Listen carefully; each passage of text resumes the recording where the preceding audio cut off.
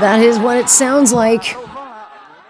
As protesters in China are now being confronted by police, by, of course, China's vast security network, which has been, they're trying to smother these mass protests that have flooded through the cities across China. Hundreds of thousands of protesters that caught President Xi Jinping certainly off guard because it's a massive rebuke.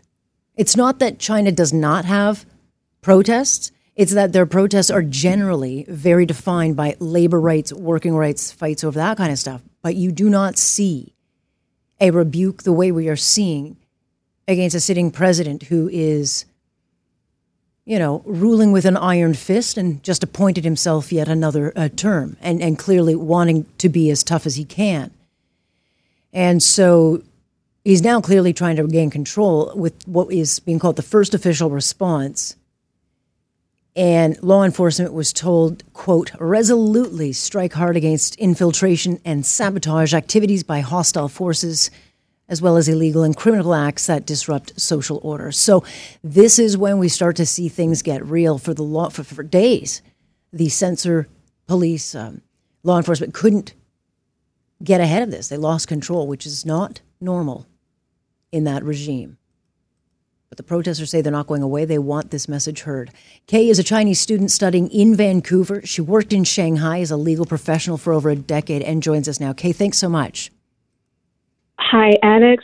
Thanks for giving me this chance to speak up. Yeah, and we're not using your last name, and that should be, I think, just so people understand, those of you in either China or here who have family in China, you're not going to give your last name because, of course, there are repercussions, as we well know, certainly that go on in this country, so you don't want to take any risks. But can you characterize some of the things of what we're seeing? I mean, in the last, 12 hours, we've now seen this crush of law enforcement. And so I guess Xi Jinping is trying to get control of it. Will he? Yes. So if take my hometown Shanghai as an example, now the will just stop anyone on the road randomly, ask them to hand over their cell phones, unlock the cell phone, and they will just view everything in your cell phone. If you have installed offshore social media networks like Twitter, Instagram, or Telegram, then you have suspicion. These protesters, I guess some have called this the white paper movement. They're protesting, holding up these white sheets of paper that say nothing and yet say everything. They say they're not going away. Is that what you're hearing? I mean, do they see this as a revolution instead of a protest? So now people started to call it A4 revolution, as you said, because they are holding the blank papers to protest. And however, in my personal opinion, I think it may still be early to call it a revolution, but at this stage, they are rather like civil disobedience.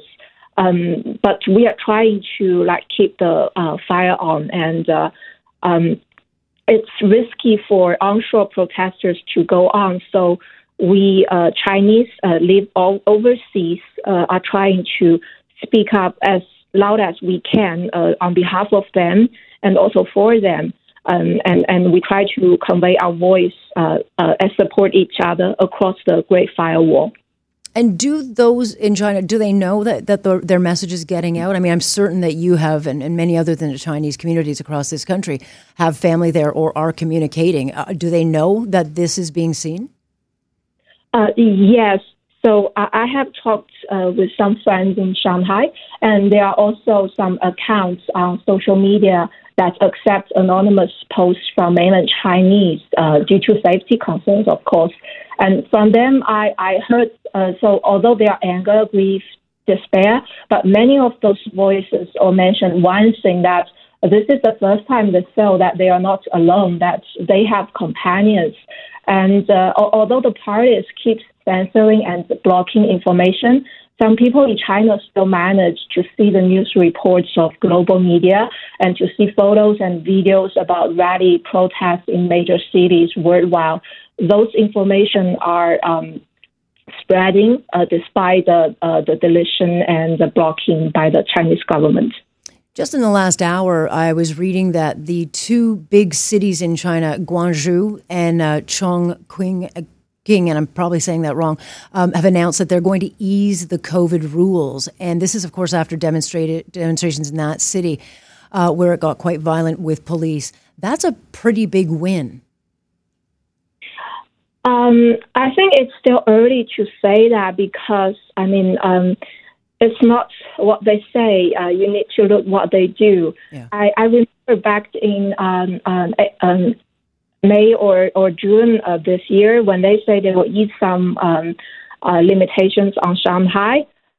That doesn't go that way because as long as the government still assess the KPI or performance of a local official by the indicator that there is how many infected cases, how they control COVID, it still will be the priority for local officials to tackle with COVID-19 instead of people's voice or people's complaint. Some have compared this to a Tiananmen Square 2.0. Is that fair, or is it too soon to say? I think it's still too soon to say. If it becomes a Tiananmen Square 2.0, that would mean that things would have gone really, really bad because that's what very large-scale nationwide protests and bloody oppression. Yeah, that's what we want to avoid. I guess, let me rephrase it. The significance of it, I think many say is, that's where we're at. And I guess it will remain to be seen what the Chinese president will do, should these protesters not break up. Yes, I think it really depends on things, how things will develop in the next couple of weeks. It also depends on what Xi Jinping will do. And no one can exactly predict what he will do. I mean, after all, he's a friend of Putin. Mm-hmm. They are both busy, I think, dictators. Yeah, and, he doesn't want to be embarrassed in the world and, be seen as a sign of weakness. What happens, Kate, to these protesters? I know that they've got a very sophisticated surveillance, operative in China. They've got very specialized police forces. They've got censorship police. They've got all these things. They track people there. And so what happens to these protesters? Are they being followed up? Are they being allowed to go home? Will they be left alone? Or are they going to find themselves jailed? Or what is their future? So from what I heard and saw on Chinese social media, some protesters have been released, but their cell phones were confiscated for further investigation. Got detention, not in jail yet, just detention. But some are still missing, lost contact, and no one knows where they are and what is happening to them. So they may disappear forever just without being even known. So, and even for those who got released, they will definitely be put under watch by the party because CCP always believes that any protest must have a leader and they will always try to find someone to blame. And I'm really, really worried and concerned for those who are still missing because the worst case may happen to them. Do we have any numbers of how many we're talking yet? No, because all the arrests are done, in the night, and we don't know the number. Yeah. Well, with Tiananmen Square, China rewrote history, but we now know a true accounting of the thousands who were killed during that uprising. Nonetheless, Kay, very much appreciate you talking to us. We talk about this issue a lot, and we'll continue to give it a voice. So thanks so much, and we'll hope for calmer days ahead, but certainly a very significant time in history. So thanks so much. Thank you. That's Kay, one of the many Chinese people in this country who reach out. I mean, there's a network. They reach out. They want their voices heard. They want to make sure those people that they have families at home, that they have a voice here too. So we'll keep following that.